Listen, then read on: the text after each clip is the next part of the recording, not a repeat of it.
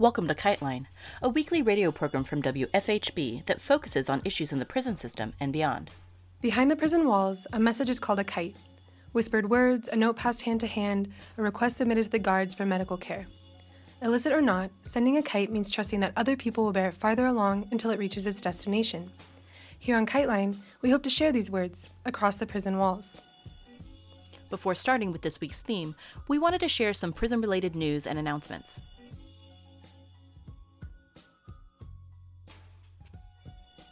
The Bureau of Prisons compiled new data for members of Congress, and the data shows officials approved fewer applications during the pandemic than the year before, despite the deadly COVID-19 pandemic. The BOP is America's largest jailer, with over 163,000 people in custody, and since the first reported case last spring, more than 49,000 federal prisoners have fallen ill and 256 have died. 35 of those who died were waiting for a decision on their release requests. Tens of thousands of federal prisoners applied for compassionate release after the virus began sweeping through lockups. But a new director who took over in early 2020 approved fewer of those applications during the pandemic than they did the year before. While the BOP director gave them the green light to 55 such requests in 2019, officials approved only 36 requests in the 13 months since the pandemic took hold in March 2020.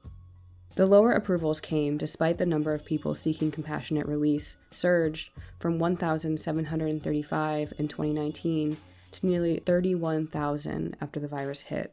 Federal judges released thousands of people in the face of BOP inaction, and BOP continues to face intense scrutiny in several lawsuits over its handling of COVID-19. The Bureau has offered little insight into its reasons for denying compassionate release. As reported by The Guardian, quote, according to the information BOP sent to Congress, wardens denied nearly 23,000 requests because the person does not meet criteria. Roughly 3,200 people were denied because their cases were not extraordinary and compelling, while a little over 1,200 were rejected for not providing enough information or documentation. 4 people met the criteria, but were denied due to correctional concerns. The BOP's central office rejected or did not respond to just over 90% of the 374 prisoners that wardens did recommend for compassionate release during the pandemic, without saying why. The BOP's general counsel said to The Guardian, quote, the BOP does not track the specific reasons for approval or denial of a compassionate release request at the central office level, as there can be several reasons for a particular decision, end quote. Allison Guernsey, a clinical associate professor at the University of Iowa College of Law, who was previously interviewed on KiteLine, reviewed the cases of all prisoners who have died of the virus, including those who were seeking compassionate release. She said, quote, in court, prosecutors were fighting release and saying that this person doesn't have a condition that makes them vulnerable, and then they would die, and the BOP would issue a press release saying that the person had underlying conditions. This two-faced position of the Department of Justice, which includes the BOP, is really quite shocking, end quote. Unfortunately, often, judges agreed with the prosecutor's reasoning. In 35 cases, the judges never made a decision. The prisoners died first. This week, we continue talking to David Campbell, former anti-fascist political prisoner who recently did a year on Rikers Island. In our last conversation with David, he discussed the circumstances of how he ended up in the Rikers facility, the short of it being that he was sentenced to his time after a fight with some Trump supporters in New York City. In our segment today, he spells out some of the ways that doing a long stint in jail is different than one in prison, and also about what it was like to organize in prison during COVID-19. Here he is. So I went to court for sentencing. It was my sentencing date. Man, I had like 30 or 40 friends. My brother was there, comrades, lots of people came out to support, just packed the courtroom. That was awesome. The guy who was injured spoke and was like, this was like a group attack and Antifa is like a very dangerous organization. It's just like this weird, he was kind of like a weird Trumpy guy. And the judge asked me some questions to kind of confirm that, these charges were like legally appropriate, I guess. The charges I was pleading to, you were involved in this altercation with 2 or more other people, you kicked this man and you were wearing a shoe when you kicked him. Like that's what they actually asked me that because they charged me with wearing a shoe while kicking a person. We went through that. I had like a minute to speak. Then they asked me to stand up and they cuffed me and brought me into like, door number 3. Like there's this door where like when it opens you see like sunlight and a nice big like mahogany desk, right? And there's like a door like when it opens you see just like papers and stuff and cubicles, and there's a door like when it opens there's like people screaming in chains and it's like cold and dark. And they took me to door number 3. I was like, no, not door number 3. So they took me and did like a really half-assed search. Like they patted me down. It's like I could have had so much like hidden like I'm not even talking about boofing, hiding stuff in your rectum. Like that's not something I really would have considered. But even just like on my person, not even in my person, like I could easily, it was just a half-assed search. And then actually didn't spend that long in kind of the cells beneath the Manhattan courthouse. But I was transferred around through a series of cells in Manhattan. And then they put me in shackles and put me on a bus. And we drove over to Rikers. And it was weird to see the city, like Chinatown and, the Manhattan Bridge and like the BQE, the Manhattan skyline, through this grate, on a correction bus. That was weird. And then when I got to Rikers, they brought me to EMTC. So Rikers, for people who don't know, is not one building, right? It's like it's an island with a bunch of different buildings on it. It's a complex of jail facilities, right? And there's a whole lot of stuff. Like most of the buildings on Rikers are for warehousing people because they're jail buildings.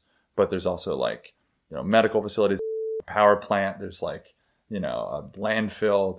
There's all kinds of right. Most, or at least like a huge portion of the jail facilities are abandoned. The whole island's a show. But so there are different buildings for different things. EMTC, also known as the 6th building, was where they housed all sentenced inmates and only sentenced inmates. So most people on Rikers are detained, facing charges. They're not convicted yet. And that could be anything, right? That's the vast majority. It's like, I don't know, 85, 90% of people on Rikers, right?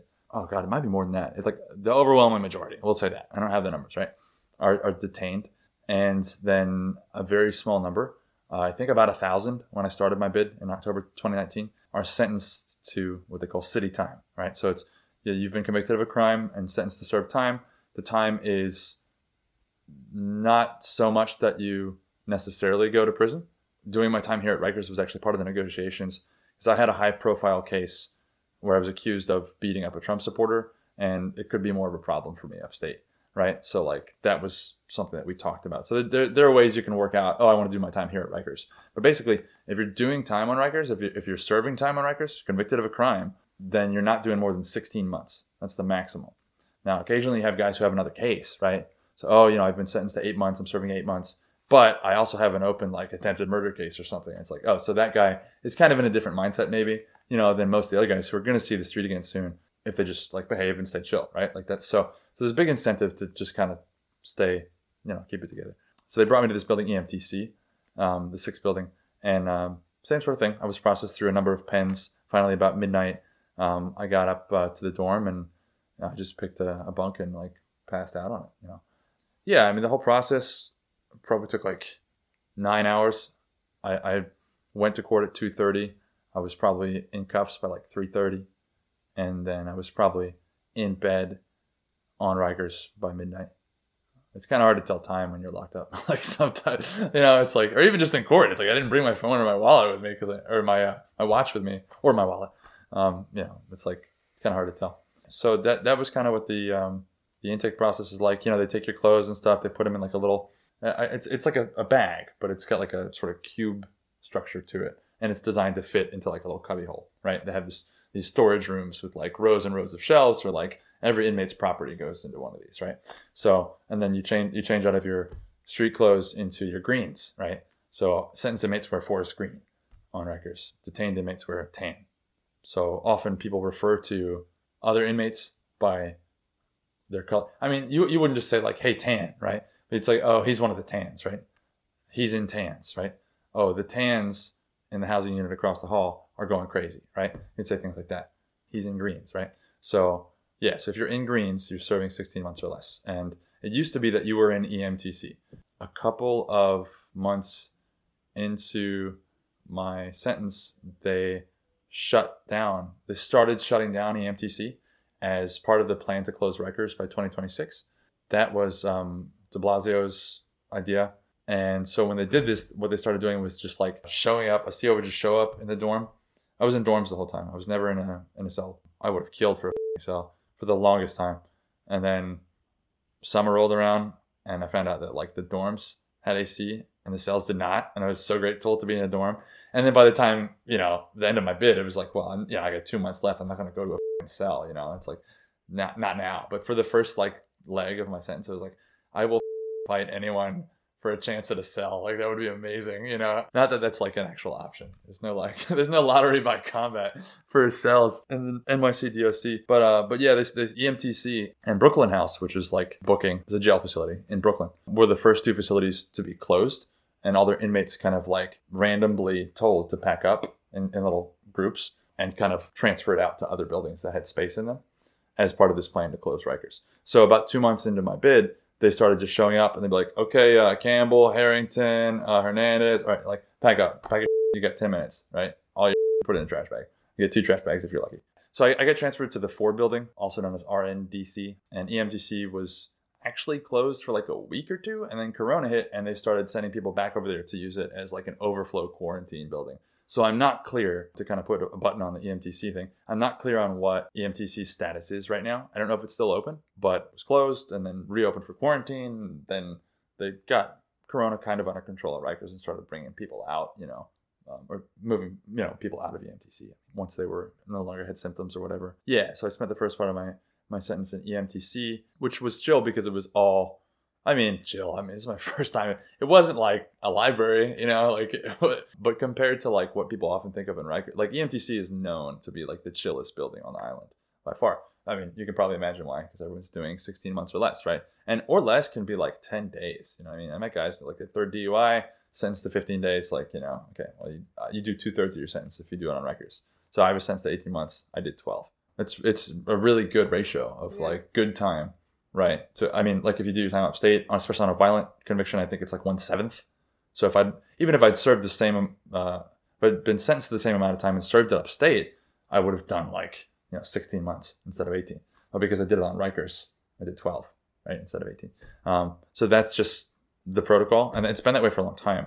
But yeah, so you only do 2/3 of your time, which is another selling point. It's like, look, you do your time here, you'll do less of it, right? You're closer to friends and family.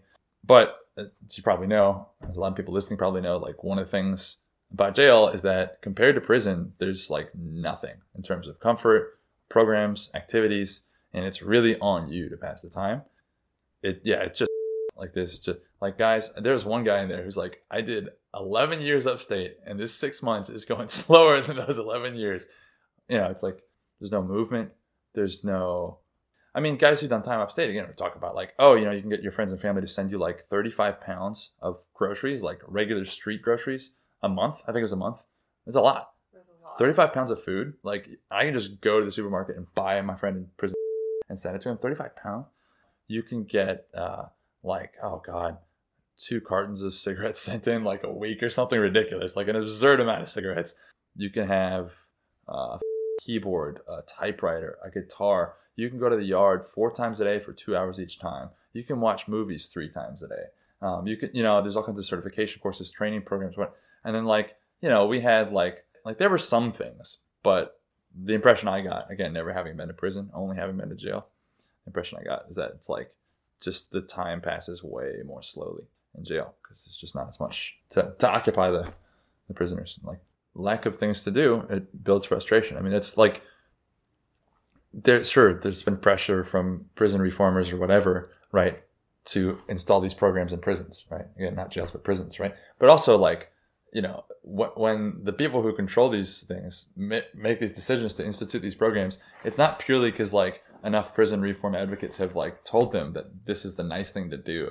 It's because like, oh yeah, also keeps the inmates occupied, right? Like it's a thing, it's somewhere for you to put your time and energy. So I don't know. I wondered how many stupid like fights erupted over that sort of thing. I think 99% of the fights I saw were entirely avoidable, and they were over really petty, and they were probably just largely driven by misplaced anger. I think sometimes it was like maybe more important to a guy personally that he fight to save face and not look like a pushover like that. I mean, that's kind of dumb, but it's like something you can kind of understand. But a lot of times it was just guy taking it out on somebody, it's just like really dumb.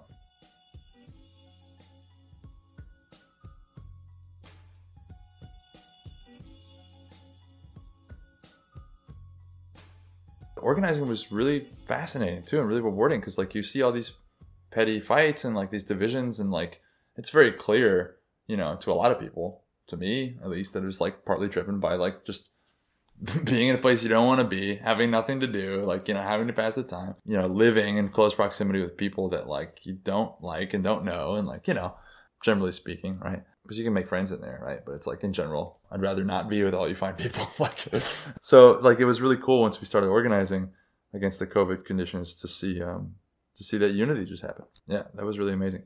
But so when COVID first started, we were kind of watching it on the news, it was an epidemic, and it was a global pandemic, and I was in New York, and like, people were standing in lines, 3 blocks long to get into Costco. There was no toilet paper. People leaving the city. Yeah, I mean, this is all stuff that I just heard about. Like, I don't have any firsthand experience of this.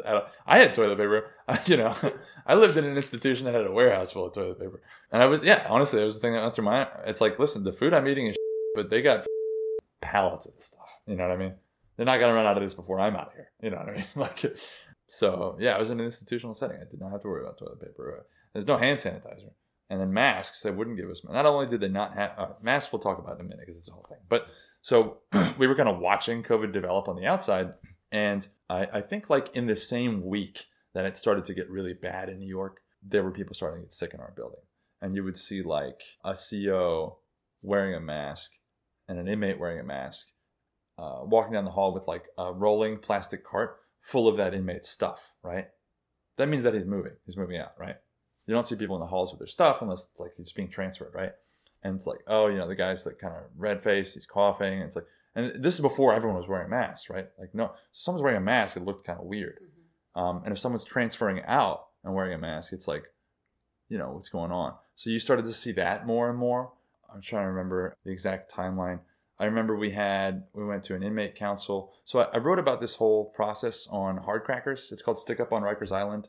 If you just Google Stick Up on Rikers Island Hardcrackers, it should come up. But I wrote a pretty detailed piece about all the stuff I'm talking about and I'm about to talk about in terms of when COVID first got into Rikers and started really running wild and what we did to organize. So I can't remember exactly off the top of my head what happened first, but there were people in our dorm that started to get sick and they had, symptoms. I mean, it could have been a cold, could have been the flu, but also could have been corona. And like, we didn't have masks. Like, our beds are 2.5 feet apart. And all this was happening while they were moving more people into the dorm, because the plan to close Rikers that I talked about earlier, they would just show up and say, okay, so-and-so, so-and-so, and so-and-so pack up, right?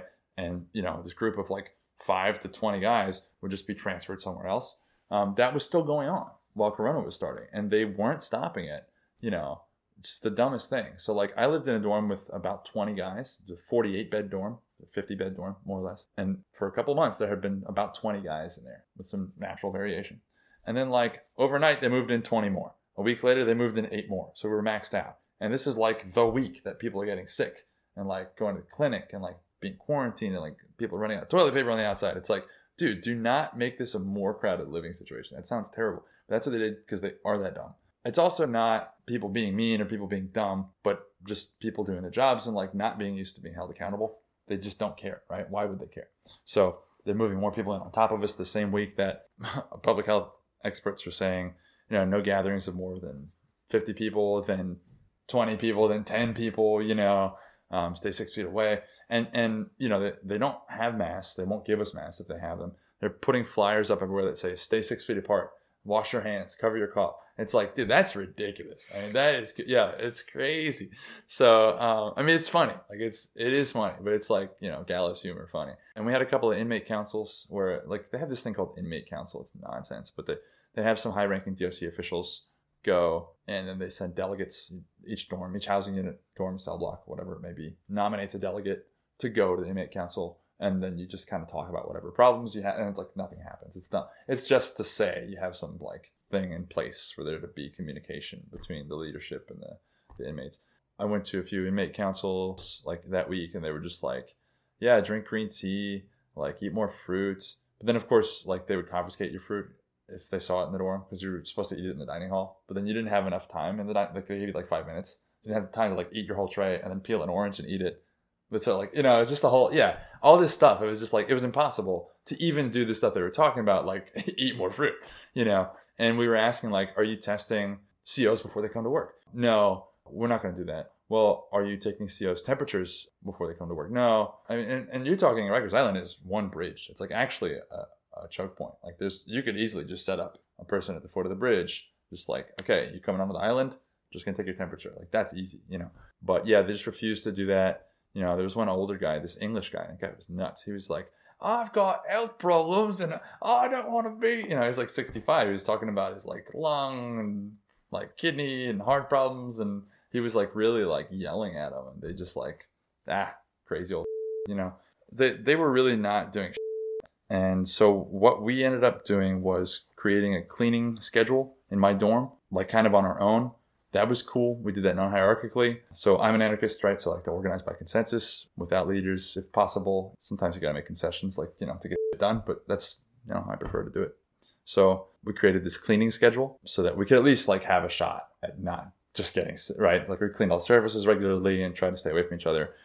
Guys would wear like extra t-shirts or like a scrap of a t-shirt or like a scrap of a bed sheet around their faces as kind of a makeshift mask. There were a couple guys that had actual respirator, like disposable ones, the paper ones. Like they could get those there was one of the job details, I think the sanitation crew. Some of those guys had access. So occasionally you would see guys that had managed through like sort of unofficial channels to get like a paper mask, like an actual respirating mask. But we created this cleaning schedule. We were just kind of making do. And then people started talking about sticking it up, which is what they call it when you just don't go along with whatever you're supposed to do. So sticking it up is kind of like a very broad term. Sticking it up, I think, would encompass anything from like splashing. Splashing would be like throwing bodily fluids like feces or urine on a CO. That's kind of a specific thing. It's called splashing, right?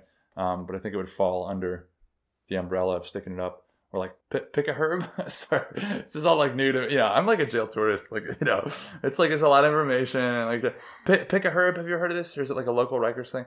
Pick a herb is like, let's say I'm in a holding cell, like in a pen, and I'm pens. You're just held there while you're waiting to be transferred somewhere else. And like I've been there all day. I want to get back to my housing unit, or I just want to know what's going on. No one's paying attention to me. I've been yelling and screaming and banging on the bars, and they're just ignoring me. And I'm like, all right, CO, get me out of this pen, or I'm going to pick a herb. Like, I'm going to start, And so if that doesn't work, picking a herb is like, you pick a guy who looks like his name would be Herb, like a guy who looks like he won't fight back, and just start beating the shit out of him. And like, so you're like holding his health hostage because like it creates paperwork and headaches for them. It's like they can't just let you beat the shit out of this guy, right? Like they'll get in trouble somewhat, But so like that, picking a herb, splashing, I think those would be considered sticking it up. So it's using that general way, but I think it's also used to mean like I heard about a sit-in, an anti-racist sit-in. Like this dude told me in the 5 building, a different building that I never spent any time in, but which is actually the largest building on Rikers. You hear a lot of stories about the 5 building. This guy told me that there was a CO on the floor, like the regular CO, and she was always making really racially charged comments. And he said the Latin Kings who were running the housing unit organized everybody. They took all their belongings out, they packed them up, they put them on the tier, and they sat down. And they said, we're not moving until we get, captains, DEPs, that's deputy wardens, meaning pretty high-ranking DOC officials, in here to talk to us. And apparently their demands were met. Like they got people to come speak with them, and that CO was transferred. They never saw her again. So like that would be a stick-up, right? It's a sit-in, right? But they would refer to it as a stick-up. What we did was we did a strike, and it was a very short-lived strike. It lasted like less than 24 hours. But what we did was get it outside, right? So like people stick it up on Rikers all the time for all sorts of things, and it usually doesn't get to the news. Things that may or may not be worth like, like they might be really like ignoble, like, not having enough like games for your PS4 or something, which like matters in jail. It's not like always this like for the dignity of man sort of like, it's not, it could be something really dumb. So, but we stuck it up. What we did was we refused to go to work or to leave the dorm for meals. And meals, so work is a big one because the inmates, especially sentenced inmates. Sentenced inmates are required to work, perform all the menial tasks that keep the island running. So that's sanitation, that's working in the kitchen, that's distributing the food in the mess hall, that's like, all kinds of stuff, salting the roads and like all kinds of stuff, right? Working in commissary. So we refused to go to work. The only people in my dorm who went to work were the 3 guys who worked at West facility, which it's a medical facility. And they make they made $300 a week, which is good money by jail standards. And they the CO who was their supervisor, like their boss, showed up while we were like refusing to leave and was like, if you don't come out now, I'm going to fire you. Like they thought they could just take a day off and get away with it, but like they just weren't ready to do that. So it's fine, no disrespect. But so we refused to go to work and we refused to go to meals. And meals is big because from a coverage standpoint, which is really what they're concerned about, they want to be able to say on paper that they provided you with the opportunity to eat a meal, right? Like it looks bad for them, even if it's just one meal. So we refused to leave the dorm for meals. And that this was my dorm and the dorm across the hall. So each dorm was about 45 people, so about 90 people total in the 4 building in RNDC decided to do this little strike. And what happened was, what actually caused the strike to happen on this particular day was they cut the phones off in the morning. Like they just cut the phones off for no reason. Didn't give us, I don't know what that was about, but it pissed people off. It pushed us over the edge. When the phones came back on a few hours later, I was able to get a phone call to a friend of mine, anarchist, good friend, activist guy, and very quickly gave him a statement and said like, this is what we're doing. These are our demands, and please just like blast that. You know what I mean? And they did. Like they got that out all over social media. It went to like regular media. Later that afternoon, we went to politicians. Like Bill de Blasio was asked about it live at his press conference, like his coronavirus. Yeah, and dude, it was crazy. Everyone like. People just went crazy. A lot of guys were in the day room watching the news and like yes, because like they wanted to hear his answer, to see he was like, well, yes, we'll just release, But he didn't say anything that mattered. As soon as he was done talking, it was like, it's like when you score that goal in like, sports movie or whatever, you just like celebrating. It was pretty cool. So cool. Yeah, it was super cool. So our demands were, we wanted the recommendations issued by the Board of Correction. Like earlier that week, even just a few days. So the Board of Correction is supposedly, right, like an independent, like sort of oversight and recommendation body, right? Like that's what they do. They make recommendations. They have some sort of oversight. They don't really have any control, right? But I think they tend to be pretty progressive. They're not the administrators of the DOC. They don't run Rikers, but they're like directly involved. They're directly connected, and they make recommendations, right? And so they were saying that they needed to be releasing lots of people, right? And they gave a few criteria for like who should be released. And they issued this statement like a few days, I think, before the stick up. So we jumped on that. We're like, yeah, all the people that the Board of Correction recommended should be released immediately.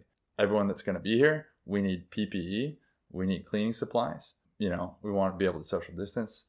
Pretty basic stuff, right? And, considering how resistant they were to doing anything about it, it was like, it was amazing. You can hear our previous episode with David on our website, kitelineradio.org. This has been KiteLine. KiteLine is intended as a means of communication between people across prison walls. KiteLine, WFHB, or any affiliates airing this program are not responsible for the opinions expressed on the show. Please join us every Friday for more stories, news, and insights about the impact of prison on our community. Thank you for listening.